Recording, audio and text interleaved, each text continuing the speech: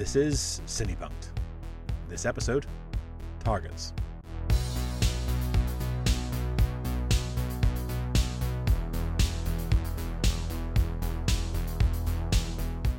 The summer of 1968. The high-profile assassinations of activist Martin Luther King Jr. and politician Robert F. Kennedy served as a backdrop to the release of the latest low-budget thriller produced by King of the Bee Pictures, Roger Corman.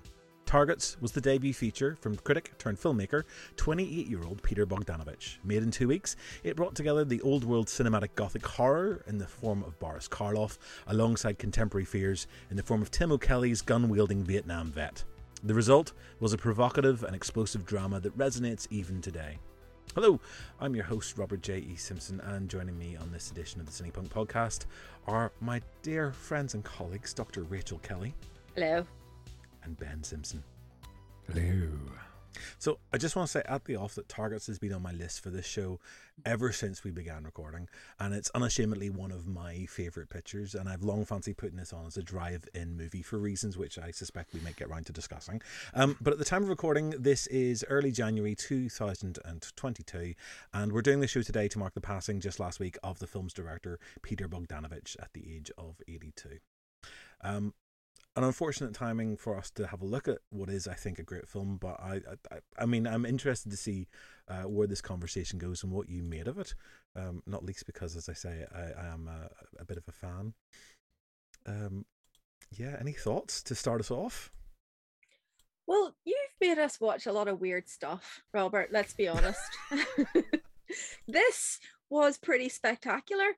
I mean, I'm not going to say that, you come up with obscure film titles I've never heard of and I go, because I really don't. I go, oh, I haven't heard of that. I probably should have. But very often I then sit down and watch them like, this tells me more about Robert's psyche than I care to know, I think. I mean, there was that weird James Bond thing that you got us to watch. That was fun. But this was just, I started watching it and immediately I was just like, why have I not seen this film before? This is brilliant. Just from the very openings. I mean, this is a film. This is pure Hollywood new wave. It's an absolutely gloriously, unashamedly Hollywood new wave. I have seen so many films, novo director, sort of extravaganza, and it's just fabulous. I loved it. I mean, I'm shocked that I've got a thumbs up from Rachel from the off. This is not a. I mean, it's as well we record these things for posterity because nobody would ever believe it if I told them. Rest on your laurels because it'll not happen again. Ben, I'm interested in your kind of gut response to this one. At the start, I was like, what is this? This is weird. And then it develops, and then I'm like, oh, okay, right, okay, interesting. And then it develops even more, and I'm like, all right, okay, what's the motive other than you're a psycho? You never really get down to that other than him trying to have a conversation with his wife and her obviously being late for work. It just kind of brushes him off. It's a bit weird. Kind of cool. A typical American family at dinner. Mom and Dad, their beautiful daughter-in-law, and their only son, Joe, a homicidal maniac. Harry! What are you doing? How's your dad? It's okay. Here you go. Thanks a lot. What you hung this time? I'm gonna shoot some pigs. Targets, a movie about a war inside a man's head.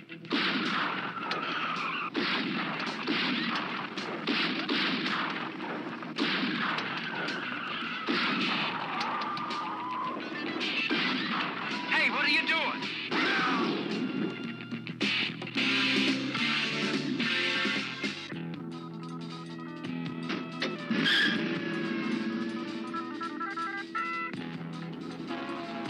Peter Bogdanovich, the director of The Last Picture Show, takes you for a roller coaster ride through the canyons of a disturbed mind in Targets.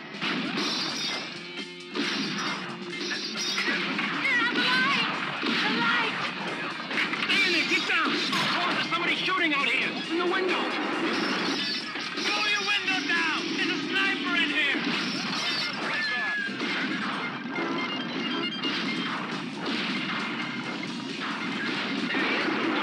There's someone going up there. What turns an all-American boy into an all-American killer?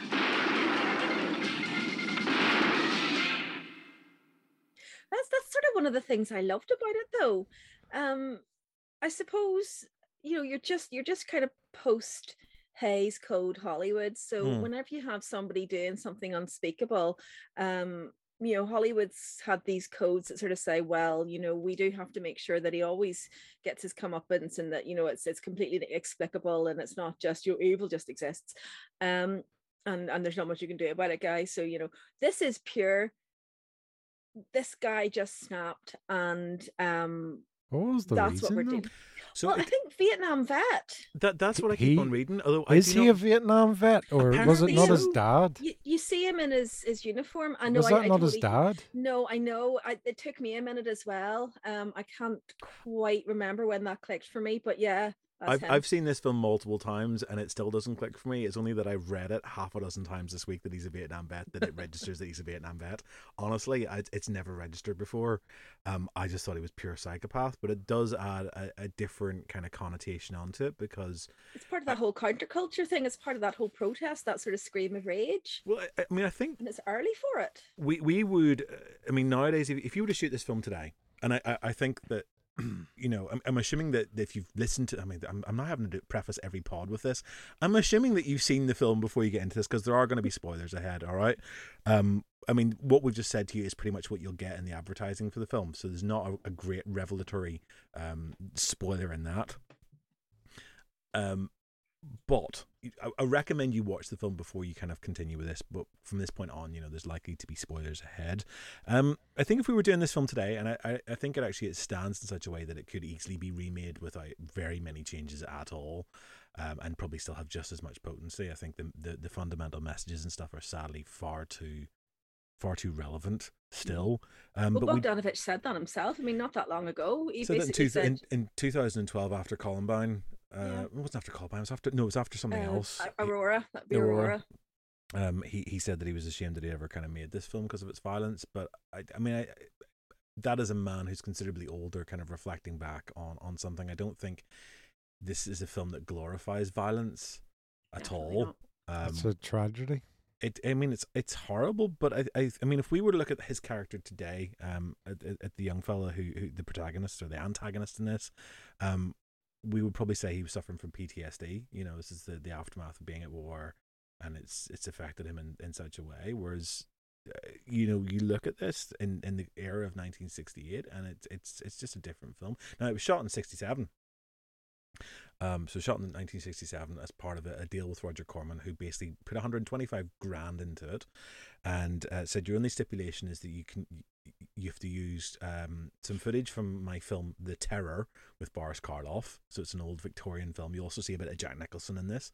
He's in The Terror, and then Karloff owes me 2 days of filming. So you got Karloff for 2 days. You got to use a bit of stock footage from my other film, and then just do whatever you want.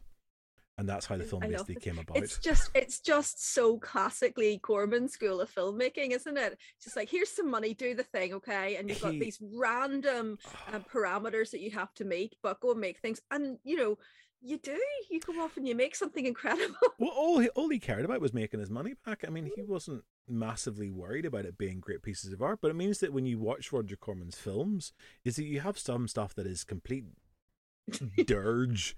It's horrible, it's unbearable, it's exploitational, but then you've got these moments of pure brilliance.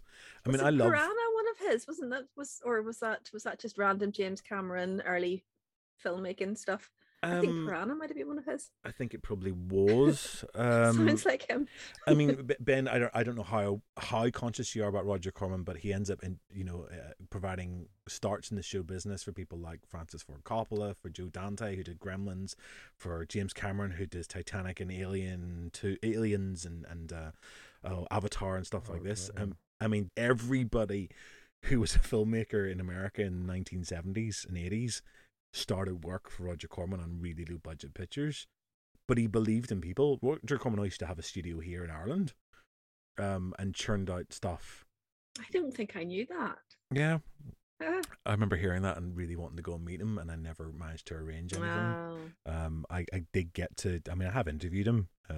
We have it up on our website, in fact, these days. For another thing, but I mean, so he offered these great chances, and Bogdanovich, who himself had been a film critic before he started making films, then gets this opportunity. He's done a couple of bits on films and produces this really interesting and very distinctive first feature that I think any of us should be proud of. I mean, we've talked before about Orson Welles a lot. Orson Welles is this great kind of like ingenue, this great young fella who has these great visions, and I think Bogdanovich had all the same potential. This is a man who had a very distinctive kind of filmmaking. Mm. Yeah, I mean, I suppose it's very telling the fact that, you know, he's kind of partially responsible for Orson Welles being regarded as an auteur director these days, and basically responsible for kind of looking after Orson Welles at various parts of Orson Welles' life when things were not necessarily going so terribly well for Orson Welles. No, I mean they were friends. They worked together. I've got his book somewhere of Bogdanovich interviewing Welles. I mean, like, they were buddies. Sorry, Ben, everything's going to have to come back down to Orson Welles at some point. You know this by now. But it's not even just that. I mean, the people who were involved in this in terms of filmic point of view, Sam Fuller, who's another one of those great sort of American independent film directors, ends up doing a script rewrite on this. Uncredited. And uncredited. And you've got Howard Hawks, who we have not done a Howard Hawks film on this yet. At some point we should do. Yeah, we should. Howard Hawks is another one of those great Hollywood film directors. He did westerns. He did proper, did other kind of more mainstream films. But he's also another one of those greats. And these are people that Bogdanovich was able to just call up and get them to do stuff for him. They were his friends. I mean, he sort of circled in this elite, which gives him an advantage that another filmmaker at the time wouldn't have. You know, when you've got the best people in the business that are helping you to polish your script, to maybe give you a favor. I mean, Sam Fuller's advice to him was that save your budget for the final reel. You know, so that bit where they do the shootout on top of the sort of the oil tanks. That was done for no money very early on. Karloff was used very sparingly. They did the shoot on top of by the freeway in 2 days. Like, that whole sequence is 2 days of filming. That's 2 days of filming. Yeah, all of Karloff's scenes were shot in 2 days. It's so Corman. there's 20 minutes of Karloff in this that he shot over 2 days. Roger Corman just says, like, shoot 10 minutes a day with him. Most films at this time are shooting like 3 minutes a day is a typical average. There's this story about Roger Corman that I love, and I tell it whenever I teach Hollywood New Wave, about how he had a set. I'm not going to be able to remember the details when I don't have my notes in front of me, but he has a set for another 3 days. He's built the set for a film. He's finished shooting the film ahead of schedule. He's got the set for another 3 days. He's like, I bloody well paid for this set. Somebody write me a movie and we'll film it. And he bloody does. They film a movie in 3 days just because he wants to get the use out of the set, because he's paid for it and he has it for 3 more days. It's just wonderful. It's and that's when you get strokes of genius. That's also when you get absolute crap, but you get strokes of genius that way as well. And I really think Targets is a stroke of genius. I mean, Bogdanovich is not a director. I mean, I know his reputation. I know his sort of the body of work. I haven't seen a lot of his stuff. I'd forgotten Mask was one of his, actually, which I have seen. I've not seen that one now, to be fair. Have you not? Cher is marvelous. I'm going through a Bogdanovich kick at the moment, so and I'm loving what I'm seeing. But I mean, his way of doing this was really economical. I mean, that stuff they shot with three-way. I was watching a thing about it yesterday. I mean, they had no permission to do any of that stuff. You're not allowed to shoot on the freeway in the US. That's brilliant. And they went and staged like car crashes and everything. It's like, this is guerrilla. That's nuts. It's guerrilla filmmaking. I'm watching that stuff going like, how did they get permission? How do other people not see someone driving off the road and stop and try and help? Like, he does that. Sure, that woman that like tries to wave somebody down and then she gets shot in the back. Luckily, it's LA and nobody's going to stop, Yeah, so they did that stuff in about 2 days. The whole sequence that they did at the end in the theater took them a week. Like they kind of, it's so. I mean, his brilliantly economic. But that was the advice that Sam Fuller gave him, was to kind of like save your money, use it at the end, have a nice explosive kind of big finale, which is pretty decent advice. Yeah, and I mean that's the sort of thing that is it's confidence that builds the ability to make those decisions. So having somebody at that kind of formative stage who's able to say, no, actually your instinct is going to tell you to do this, but do this instead. Mm-hmm. That's how you end up with a film like that. It is a good wee story. It's a good wee story. Yeah. It's very interesting how it develops. As you said, like I think if you reshot that thing nowadays, like you wouldn't need to change much at all. No, I wouldn't have thought. Like, can you think of anything you would change in it, really? I think you'd have hard time getting the same resonance with the old guard of the horror cinema, making way for the new horrors of the sort of the mid to late 20th century, because that flows out of a very specific moment. And God, Karloff is amazing. I know him from virtually nothing. I know him from Frankenstein, like everybody does. And then just seeing that very gentle, softly spoken Englishman, just sort of he lights up the screen. Byron? You didn't say goodbye. Stop it, Sammy. Don't be his errand boy. It nauseates I me. didn't come out here because... I know you came out to save your own little opus. Well, that's true. Because without you, there's no picture. Rubbish. Anybody can walk through the special effects for you. It's not that kind of picture. And there's nobody else for it. The part is you. Sammy, you're a sweet boy, but you I'm not can't trying to be. possibly understand what it feels like to be me. I'm an antique, out of date. All right, what are you going to do? Plant roses? Actors don't retire. About 6 months and you'll blow your brains out, I'm Byron. an anachronism. What does that mean? Sammy, look around you. The world belongs to the young.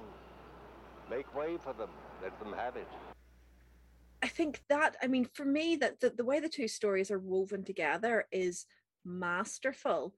And I think that's a very specific historical moment. I think you would have to, I mean, unless you wanted to set it in that historical moment, I think you would then have to work out how you're going to have that same kind of resonance between the old guard handing over to the new guard in a modern context. I mean, I suppose you probably wouldn't have that, but the element about like when you look at this is a mass shooting. And this is at a time when mass shootings in America seem slightly rarer than they are today, where, there's barely a fortnight goes by where you don't read about another one. But for me, that's where a lot of that kind of emotional heft comes from, is that it's discussing the new horror.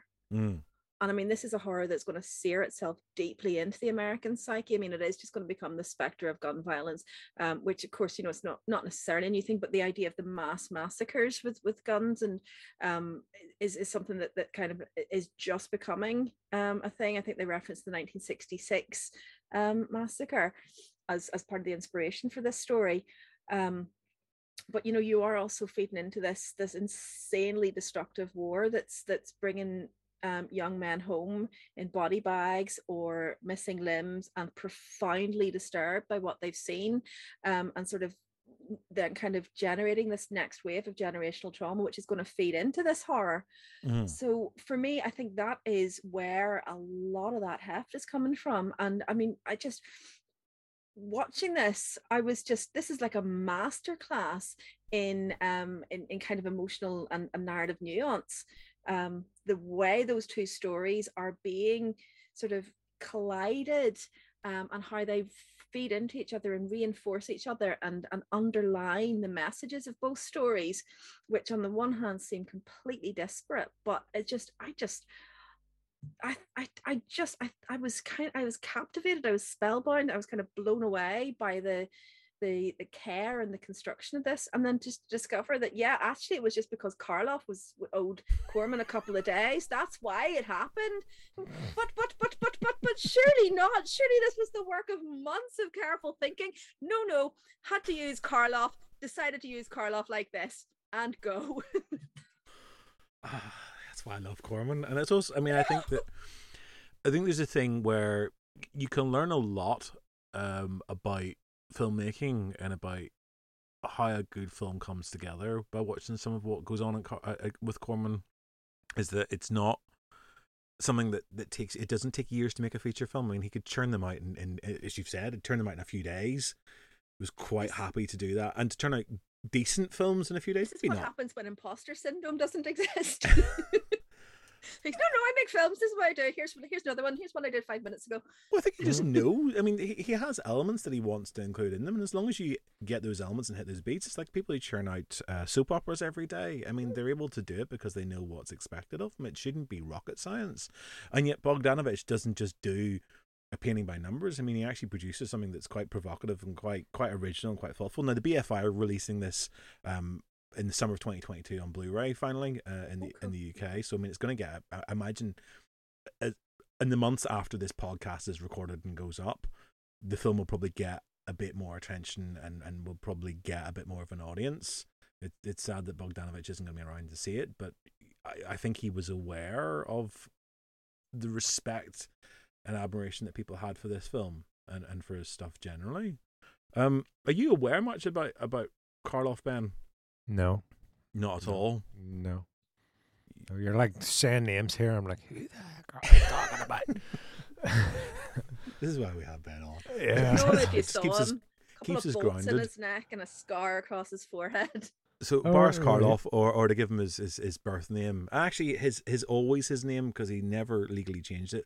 He's William Henry Pratt, born in 1887, I believe it was, in to an English Indian family, which is why he has that really dark complexion. So he's the most English of men, but he's also from that kind of sort of mixed heritage. But he was a British actor that went off to America, started making films in the silent era, and then his rise to stardom. Well, there is a Howard Hawks film, The Criminal Code. that is featured in the middle of this that he was in. I saw this at the Museum of Modern Art. Smith's right. I am a museum piece. Howard Hawks directed this. I know. Yeah. Thanks to him, it was my first really important part. But most people will know him from his work for the Universal horror movies. So he was the original big screen Frankenstein's monster. Right, He okay. was just billed as Karloff in that film. So it's an assumed name, but that is nonetheless how he was recognised. And then he made lots more. And by 1967, when this film is made, he essentially has come back to England. He's come back home. I mean, when they talk about Baron Orlok coming home to England, he's always talking about, Karloff was doing that. He lived in a little village called Bramshot in England, in a house called Roundabout. Basically, the road goes round the house. It's kind of a weird, lovely little place. And strange coincidence, Ben. Mum will tell you about going to visit Karloff's house. She remembers it from her youth because I think it was cousins of hers lived there, and Granny and Granda lived just up the road at one point. Seriously, that's so cool. I know. So I've always known about the house before I ever kind of like was consciously aware about who Boris Karloff was. But Karloff himself was he was a great British actor. I mean, at this point, he's very ill as well. I mean, you see him at points in this where you can see his bowed leg. Like, his leg is just like not straight. He's carrying an oxygen cylinder around with him between takes because he's struggling to breathe. His part of a lung is all that's working. He's emphysema. He's suffering from all sorts of injuries. He is the grand old man of horror, but he is still churning out these films. Fair play too. I mean, for a work ethic, it's astounding. This, and there's another film he did with a young British director called Michael Reeves, a film called The Sorcerers. And I think those two films were shot around the same time, and they're just brilliant final pieces of work from this man. He did another few films in Mexico, which are atrocious, but for kind of like an end of career thing. Now, hopefully, then when you think about that and when you think about his history within horror, when you see his character on screen, it takes on a new resonance. Like he's sort of playing himself. Yeah. The films you see are Boris Karloff films. Yeah. that I that, noticed that. that did go out into cinemas. I mean, these aren't just things that he specially shot or it's not been cobbled together. It's not like a Forrest Gump where they've stuck Boris Karloff in the middle of somebody else's film. It's like this was a Boris Karloff film called The Terror, that he shot for Roger Corman, except now he's Baron Orlok, which is a nice little nod to Nosferatu. Nosferatu, yeah. Yeah, Ben's like, what?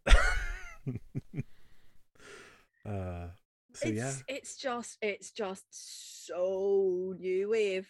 Whether you want to call it, French new wave or Hollywood new wave, it is so new wave. It's so referential. It's so deeply embedded in sort of a reverence for past films and that kind of playful mixing of old and new, and the little kind of Easter eggs for fans like Orlok, remember Orlok, Nosferatu, Orlok, and it's just the delight, and that's you're either going to love this or you're not going to love it, I think. And I love it because being a film nerd as well, I kind of delight in the little references that are just there for the people who have seen lots and lots of movies. And it's, which is kind of it's the sort of the Hollywood new wave kind of just pleasing themselves and just going ha ha ha ha ha, look, we've seen lots of films, you've seen films too, haven't you? Here's a little reference to a little film you've probably seen.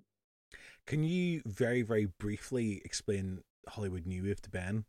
Because I realise this is not a term that he'll have come across very often, and you've mentioned it a few times. Yeah. So it has its roots in France. It was a French Nouvelle Vague. French New Wave is a group of film theorists turned film directors who start making their own movies because they want to make the kind of films that they want to see, and they are sort of disrupting the kind of the established cinema of the time, but they're also people who've seen loads and loads of movies, and they've taught themselves movies by watching lots of movies and talking about movies. So when they start making films, it's just peppered with little references to the films that they've fallen in love with. Like Godard is a massive Hitchcock fan, and Breathless, the film that if you've seen any French New Wave, you've seen Breathless. It's the Souffle. Yeah, the Souffle one. It's got lots of little references to Hitchcock. As Chabrol also has like sort of shot by shot remakes in films that have nothing to do with Hitchcock, but so then it kind of gets transported to Hollywood via writings and via sort of other sort of up and coming directors and people who are interested in film in Hollywood. They kind of take this mentality, and there is a big revolution going on in film anyway, because film has in Hollywood has become very much fixated on widescreen and spectacle and just chucking loads of money at the screen, and that's sort of diminishing returns. So Hollywood's aware that there's an issue, and it's aware that they have to kind of meet a new audience, and New Wave is how they do it, and it's by kind of using these new directors, this new blood that's come up, that's for the first time actually studied film as an academic discipline and learned how to make films in a university or college setting, as opposed to you got apprenticed. Sorry, yeah, just winging it. Basically, you got apprenticed to the studio, and you sort of started off by getting coffees for everybody, and then maybe you got to change the camera reels, and then if you were very, very good, maybe you got to be script supervisor, and up you worked until you were director. These guys have studied how to do it, so that's why they're coming in with their fancy camera angles, like, aha, I know what would work here. We'll have chiaroscuro lighting to represent blah. But as opposed to the directors going, we can't afford to light this properly, so we'll have chiaroscuro lighting. So it's this new breed of directors, young, passionate, informed, educated film lovers who start making films, and the kind of films they're making are violent.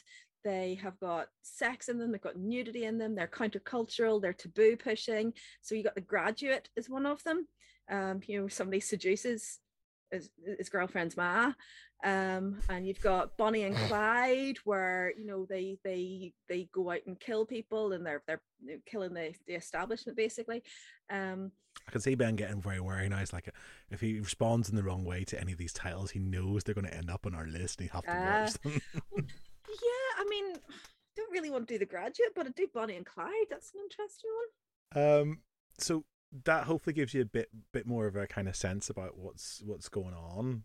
because I think it's Yeah. important and for anyone who's listening to this who isn't familiar with the terms or isn't familiar with the directors, the names, like that's okay, because we all have to like find it from somewhere, and it's very easy for us to assume that people know stuff. So thanks for the explanation, Rachel, because I think you probably explained it better than I would have. No, thank you. I used to teach this stuff, so I mean, to students who thought that Star Wars was an old movie.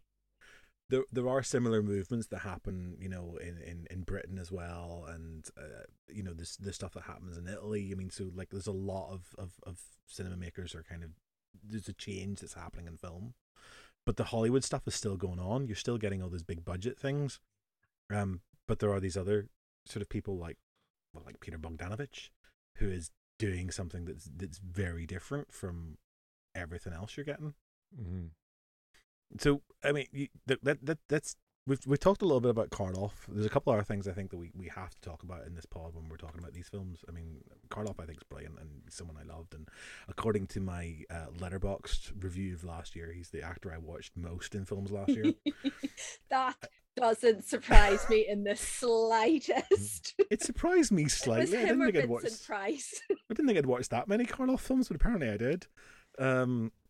But I mean, obviously, the story itself is based in part on the story of Charles Whitman, who was known as the Texas Tower Sniper, and in 1966, he killed his mum and his wife by knife. Then he went to the University of Texas at Austin and began killing people, shooting. What was it? Over the course of 96 minutes. He killed 14 people and wounded 31 others before being shot dead by the police. So 16 adults, an unborn child, and then the 16th victim died 35 years later from injuries they'd suffered. They died from injuries they'd suffered? Yeah. So it took a while to get them, but, you know, ultimately he killed 17 people. Wow. And it was something that was shocking. So Bogdanovich himself says that the first chunk of the film is essentially based on what actually happened with Charles Whitman. So the killing of the mother and the father, the mother and the wife, yeah, is pretty much what happens. So Bobby Thompson, when he does that's based on a kind of reality. And I find it shocking. I find it deeply disturbing because you've got this all-American lovely family. You're like, I mean, it feels like you're watching some sort of 1950s sitcom perfection. Wash your hands, Daddy. We can eat right away. That's the best news I've heard all day. Hello, sir. Hi, son. How's it going? Okay. Hi, Mom. Hello, dear. Come on, sit right down. Hi, Bobby. Hi, How have honey. you been? Just washing my hands. Oh, we were worried about you. You certainly came in quietly. We didn't hear the car or anything. Have you been home long? Just got it. Ah, that looks good. I didn't have time for lunch today. Oh, Robert. Well, before, We thank you for the food we're about to receive in the Lord's name. And all their pastel colors and all their appliances, and look, there's the meatloaf out on the table. They're going to have dinner together, and then you've also got the guns, because Americans love their guns. I mean, I'm stereotyping because I have plenty of American friends who don't love guns at all. But then suddenly it's just like out of nowhere, he goes on a rampage. I thought it was weird the way he called his dad Sir. Yeah, I think that's just a sort of southern states kind of. Yes, He's sir. not southern states though, is he? He's I think it's just California. It's kind of its era, isn't Yeah. it? That kind of Well, if they- deferential respect. I mean, if he's military as well, if he's ex-military, they'll be taught that respect for your elders. I mean, I find it weirder that him and his wife are living with his mum and his dad. I find that more strange than the Sir thing. But then I guess that's also like was part of the time, you know. It does happen. You see it in lots of films and TV shows, and I'm assuming they represent part of what goes on. I loved that the wife says to the mom, "Can I borrow your car?" And she says, "Yeah, the keys are in the ignition." That wouldn't happen in LA today. In fact, I did notice that the only car that's locked, you actually see him carefully locking and unlocking the boot where his guns are stored. Mm-hmm. I thought that was quite a nice touch, actually. Yeah. Otherwise, locks- apparently, yeah, he you locks just everything. yeah. Mm-hmm. But only if you got guns, apparently. Otherwise, Well, I mean, it's clearly a premeditated act as well. In as much as it is, and as I think, yeah, it's kind of it's premeditated in as much as once he snaps, he knows he's just going to go out and kill a lot of people. But I think the snap is never actually inevitable until it is. No, because he does actually ask. He mentions wanting to have a conversation that he doesn't get. Mm. I want to talk to you, Eileen.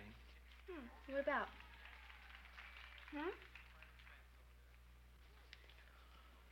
I don't know what's happening to me. Why? I get funny ideas. Like what? Oh, you mean like that I shouldn't go to work tonight? Does this run look too bad?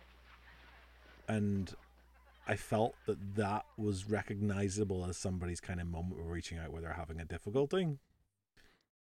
Which isn't to guilt somebody if you don't respond to somebody who's having a difficult moment, because we've all got lives and sometimes we can't. Though he gets that positive reinforcement from his wife, you could do anything you put your mind to. Mm-hmm. You don't think I can do anything, do you? What? I think you can do anything you want to if you put your mind to it. I don't know what Mother says. Anyway. So obviously he's like, I'm a failure. I can't go, go ahead with pulling the trigger here. And then his wife, obviously he doesn't say that, but his wife says, no, you can do anything you put your mind to. And then once she goes out to work, he goes out to the car, grabs the gun. He's already made up his mind because he's been told that, he can do this if he puts his mind to it. So inadvertently, she has reassured him that actually the horrible thing that he thinks he's going to do, he is capable of doing. Yeah. Rather than sort of like, you can go off and do a better job sort of thing. I totally missed that. That's really, really interesting. Because I was thinking, yes, we can see that this is a man stretched, sort of really, really tight, just about to snap. Mm-hmm. But he's presenting such a great front that I think everybody around him is quite justified in not picking up the fact that he's about to commit mass murder, because he's walking around with a great big smile on his face, and even when he says, I need to talk to you about something, there's no sort of sense of great sort of impending doom about it. It's just, he might very well be wanting to have a chat with her about what they're going to do that weekend from the way he approaches it with her. I don't honestly think one could fault the family for not seeing that coming, because he's not necessarily presenting this image of somebody who is in crisis until the very moment when he is clearly just gone. I mean, there's unsurprisingly, I guess, we've come back down to another mental health issue on this on our show. There is definitely elements of that, and in some respects it seems quite ahead of its time in its awareness that even though it's not made explicit, I think we're probably meant to draw more out of the war experience than we are out of his unstable mind. But there's a correlation there, but there is another element. See, I never picked up on the whole war thing. No, it's quite subtle, and I think from memory the only reference I got to it was the photo, which didn't like look that remember like him. I remember the photo, but I thought that was a picture of his dad. Like, I thought that's why there was guns everywhere, and so did I, to be fair. I thought he was like, his behavior at the start is just really bizarre. I mean, the way it's geared up is obviously he puts Karloff in his sights pretty early on. Yeah. And the assumption is that, I mean, my assumption, even watching it again, like I've seen this multiple times, was that he is targeting Karloff from the off. That is the whole intention. I thought he was going to kill him at the end. Yeah. Yeah, so did I. I thought that's how the movie was going to end. Well, let us get to that in a second, because I do want to talk about that confrontation. So you have that, and then there's the incident with his father, where he lines his father up in his sights, and then pretends that, oh, I was just fiddling with my sights. Oh, I'm such a dick. Just checking the recalibrating the Hmm. elevation or whatever he said. I mean, it's odd in a way that is it odd that the first violence that he perpetrates is on women? I mean, like, he literally goes for the most vulnerable people, I guess, in his house, rather than his father. Yeah, Dad gets Who- away. And yet, there's also something quite odd because he lines his father up for a killing. I mean, he looks like he's contemplating it at a point where his father would be similarly unable to defend himself. It's an odd choice, but then I suppose if you're basing this entirely on the truth of the story, which was that the guy went and killed his mum and his wife and then put them back into bed and tucked them up, sort of as Bogdanovich says, he buries them in their beds. Like, that's an intimacy and a kind of a tenderness almost, in an act of pure psychopathy. It's weird. It's uncomfortable. It is weird. I find it really uncomfortable, and for years after this, I like, see, if I ever goes past one of those kind of silo things, I feel uneasy. Yeah. Because I expected to be someone up there shooting down at me, and it, like, coming from Northern Ireland, I mean, like, and being a child of the 80s, there was kind of a fear of somebody shooting you randomly anyway, because that happened here. And yet you wanted to screen this as a drive-in. I think it'd be brilliant as a drive-in movie. It would, yeah. I'm just saying, you're trying to inflict your nightmares upon others, though. Yeah, a little bit. Well, I mean, there's another element to this film, is that Peter Bogdanovich does this thing where across his films he seems to constantly be paying homage to film history. And here we have a drive-in movie theatre, which is itself, culturally, it's something that here in the UK we don't really get. Drive-in movie theatres here, whenever those sorts of screenings are set up, do not run like a drive-in movie theatre does. They would work so well in this current situation. Wouldn't they? Yeah, I would absolutely. Everyone love would that. be able to go to the movies and watch a movie if we had a proper drive-in. Yep. Without the worry of getting a nasty illness. Well, I mean, you see how they. I mean, what I love is this is almost like a documentary of a form of culture that we have lost. Or even the way the film works and how the guy like changes the reel. The wee bell goes off and he's I need to change to the other. That's the real projectionist who appears in the film as the projectionist. Yeah. But there's also a big kind of cultural history moment there as well, because the drive-in is kind of instrumental in rescuing Hollywood cinema after the audience disappears in the 50s. Yeah. It's because it wasn't television, and Hollywood decided it was television was causing the issues, and it wasn't. It was that the sort of migration out of the city had happened, and drive-ins were convenient if you lived in the suburbs and you had kids. So there's a cultural moment here being referenced as well, and I don't know how visible that was at the end of the 1960s, because it was still very much in motion. But I mean, from my understanding, the drive-ins at this point were already starting to decline. Yeah, there was a movement. I mean, drive-ins were big in the States. They were also big in Australia. I went to a drive-in in Australia, and it was brilliant. Was it like that? Did it have the cambers on the like? Because this is one of the things I noticed is, like, a drive-in movie here, they'll stick you in a field or a car park, and you're all on the same level. But if you look, all the cars are angled. So it's like an amphitheater, isn't it? Yeah. I'm pretty sure it was all on the level here, but you tuned in. You tuned into the radio. And tuned in the radio. Yeah, it was great. And then you sat in the back with your duvet, and you had your popcorn, and it was fantastic. So the cool. Incredibles on a drive-in on the Gold Coast of Australia. Loved it. I mean, I would love to go to a proper drive-in. I've never been to one, but I would like to do a traditional kind of proper drive-in movie theater that has, I don't know if any of them are still around from the 50s and 60s. There's bound to be a couple. I wouldn't have thought so. But it is a whole different way of a cinematic experience. Yeah.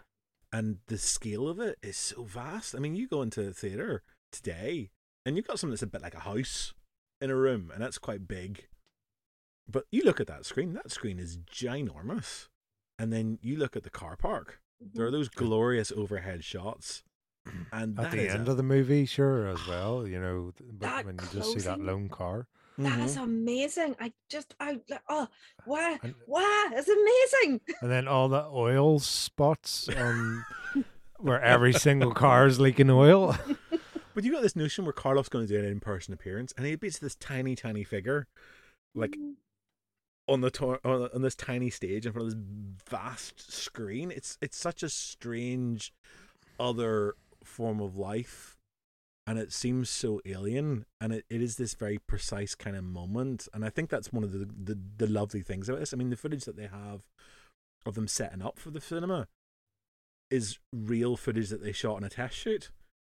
Like, this wasn't stuff that they shot specifically for. They went out, did a test shoot to see how it looked, and they used the footage because, again, it was the economy of a Roger Corman production. It's like, we've shot some film, we're going to stick it in. Well, There's we're no not going to point shoot it wasting anything. twice. That's twice the amount of film. We don't need lights. Let's just use what we've got, natural lighting, and it has a different kind of feel to it. But it works so well. Yeah, I see that whenever the natural light fades, like you could really see that your man's struggling. Whenever he's doing the shooting, you know, you can't see anybody because it's so dark. It's so dark. I think we probably do need to touch on that final kind of conclusion-y moment with the bringing together of the two narratives. So Karloff's second day on set. His second 10-minute. Like, I mean, I love how much they got out of him. I love that sequence with him and Peter Bogdanovich getting drunk in the hotel room and just kind of doing it. I love that interplay between the two of them. You know, where he wakes up and the first thing I wake up and the first thing I see is Baron Orlok. It's terrifying. And then Karloff sees himself in the mirror And and jumps, yeah. It's like, this is so lovely, and it's just like such a nice moment because I think that people had a perception of Karloff as well as a performer. I certainly did. No one's afraid of a painted monster. The only thing you've said that's right is about this. Which is why you ought to do my movie. Oh, you don't play some phony Victorian heavy. You play a human being, and you could play the hell out of it. He is very capable of doing very serious straight drama as well as the horrors and the shocks, but also he has a lovely comedic touch, which, you know, he had used in a number of films with like Vincent Price, Basil Rathbone, and Peter Lorre in recent years. But then there's that final confrontation, that final kind of moment of that's the horror moment, really, isn't it? Yes, but it's also like the new wave moment, isn't it? It's also the look how much I know about film moment, and look how much I know about how to construct film, and look how much I know about how to make points with film, and look how much I know about how to make artifice. And it's just demanding that you engage with the film as a film. It's just glorious.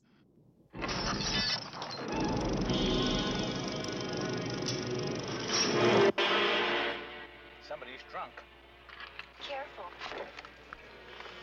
Roll your window down. There's a sniper in here. The last scene, whenever that very last scene, that whole sequence in the drive-in movie theater, that conclusion to the chaos. I was expecting your man to get gunned down by the police instead of Beaten up by an old man with a cane. getting slapped about. You silly little boy! How dare you? How dare you! It's a very English way of At doing it, one of isn't my it? movies, Put no. you over my knee, young man. Yes. I didn't. Whenever I was watching it, I didn't quite get to hear what he says, because your man ends up cowering in the corner, all closed up. Like, what does your man say? That's what I was afraid of. What does that mean? Because there's the point early on where he's Orlok. Oh, is that in reference to I'm only going to be the scary monster thing that he was saying. He's talking earlier on. He says that he's outdated, he's an antique, he's out of place, out of time, and then he shows the newspapers and says this is the real horror, and they're looking at stuff in the newspaper about what's going on and Vietnam and guns, and like he's scared of that. He says that's the horror, and then he comes into the situation, and your man is busy shooting away, and obviously he has no idea at first that that literally people are being gunned down around him, and then it's pointed out that then he sees the guys going off with a gun, and against any sensible person's instinct, completely unarmed. I mean, you have a whole crowd of vigilantes there, and Orlok Karloff walks forward just with a stick, which is there to support his weight. It's not actually a weapon. That is his means of conveyance. And he goes forward, and it's that confrontation. Is like he is scared of being out of place because there is this new terror, there is this new thing, and the form of that new terror is this child. Basically, it's this silly little man, this barely an adolescent, who is himself terrified, because in that moment, I mean, you see his look as he darts between seeing Karloff coming towards him as a real physical creature and Karloff up on screen also advancing towards him, and it's in this weird moment where I think like the reality of the situation becomes blurred. I may even hazard to say, Ben, like he feels like he is caught in the Matrix in this moment. Right. Okay. I mean, in modern parlance, that's what it is, though, isn't it? It's like there's a glitch. See what I don't get there? Like, it's like, how do you mistake a 30-foot, whatever, tall screen figure for a real person? Like, he shoots at the screen. I think that the thing that about that is he has dealt with all his killings apart from his wife and his mum. But a lot of his killings have been done through the long lens of a rifle. So everything has been at a distance through a screen. And probably like a lot of the killing he may or may not have done in wartime would have been at a distance and removed. The guy he killed, apart from the house at the start. And the guy who works at the oil tanker. Yes. Because he gets startled and then he shoots him and then runs off. But they're people he doesn't... See, I can't even say the people he doesn't know because obviously he knows his wife and his and the grocery boy. There is something. I think there is something different about that. But if you take this as you're a person, right, who grows up and this is somebody who embodies on-screen horror, and for you that's the person that would have terrified you going to the films as a kid, right? Yeah. So you've grown up with this as being a figure of horror. Mm-hmm. There is still a disconnect between seeing them there and then seeing them in the flesh. I don't know if you've ever met any kind of celebrity actors. I find there's a disconnect. Well, obviously I've met some celebrities, actors, and I've been like, wow, you're small. We'll not talk about Kit Harington. But there is even some of them other ones. But I suppose there is. I mean, it's different, I guess, if you're working with them and then you see their work after. But if you've gone the other way around, yeah. Like I remember the first time I encountered Tom Baker, and being very, even though I knew everything else, like always seeing him on screen and then seeing him in the flesh, there is a sudden like this is not right. Mm. I mean, Rachel, it's probably the same for you seeing Attenborough. No, I've got to say, he was exactly who I thought and expected. Only just every bit as gentle and lovely as one would expect of his reputation. Oh, I don't know. I guess I was hoping that between us we might actually be able to tease that one out. Who knows then why he takes the reaction he does? He's just a bit freaked out in that moment. I think probably because he's run out of bullets. And he's not. His mind is not in a sane place. I suppose he went into like real frantic mode. Yeah. At the end, oh no, I've dropped all my bullets. I'm trying to reach for them. I can't get them, and all I have is this one pistol left in my army bag. That has any ammo in it. I just took it like reality was not his friend by this point. No, I don't think so. So completely. He reverts though. I mean that final thing of him fetal like is him reverting back to a childhood state. But then whenever he gets picked up and chained, like he doesn't show any. It's just bizarre, that behavior. There's also, and then whenever he gets cuffed and taken away by the police, like that childlike thing to the confidence or whatever he has whenever he's being taken off by the police it's very different. I really don't know what to think about it. I think it's one that it's worth positing after watching the film and kind of just mulling over about how you feel about that character, about what's going on with him. Arguing about it on Twitter. The one other thing I wanted just to very, very briefly mention, because I've been on a bit of a Peter Bogdanovich binge over the last week, is it really strikes me his use of music in the films is quite distinctive. And I don't know if either of you have picked up on it. I'm going to leave this one to my learned colleague because I never pick up on music stuff ever.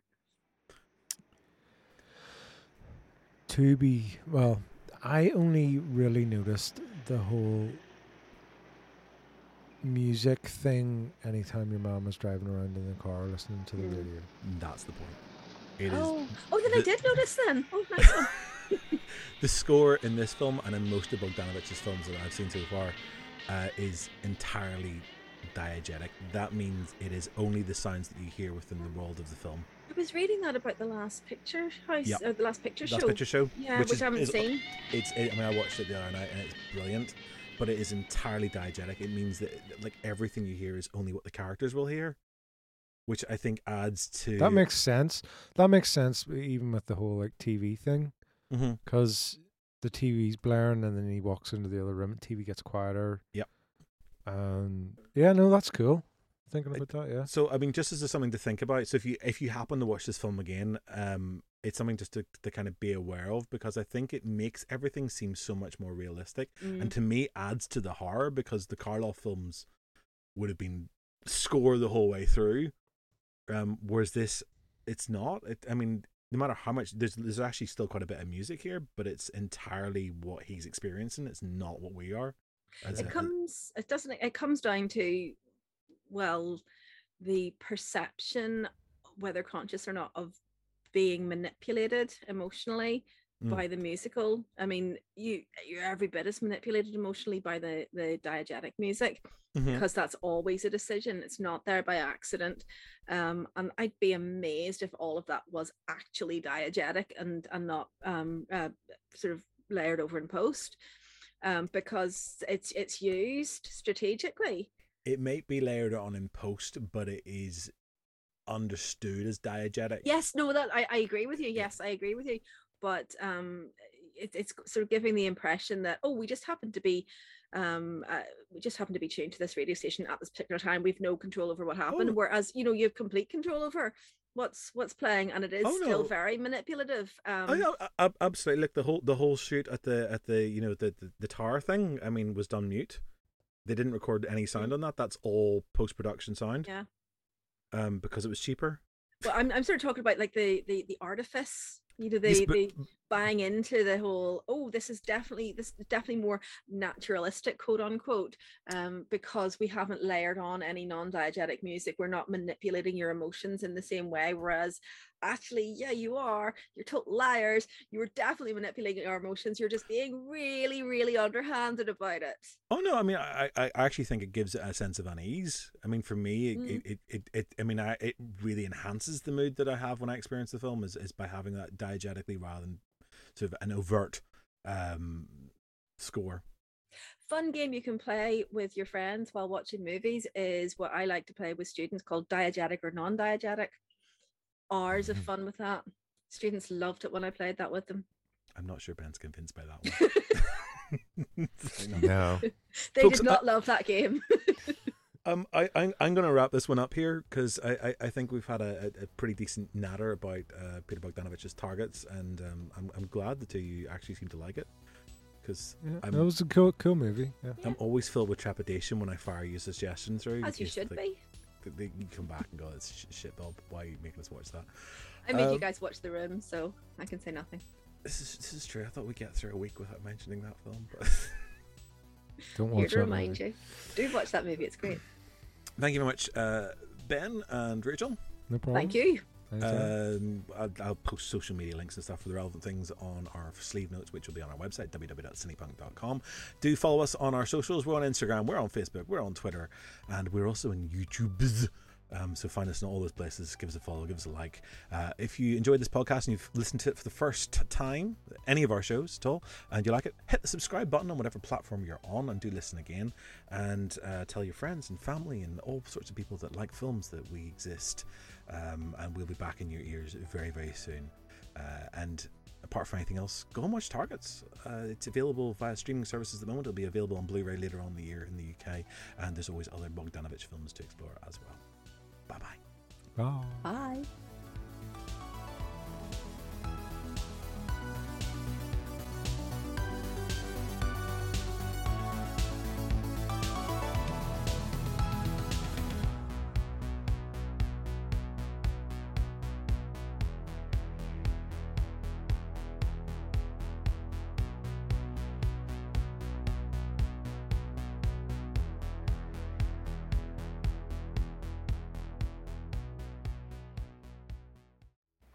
Ladies and gentlemen, boys and girls, there should be a pin spot to iris in on my face as I'm talking. Ladies and gentlemen, I've devised a torture test between your lighter and my Ronson Comet. Put your thumb on the side of your lighter. Squeeze the light out of it. The Ronson Comet can.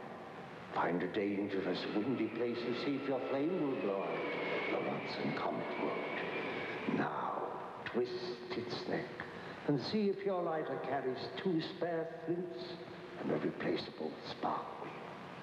The Ronson Comet does.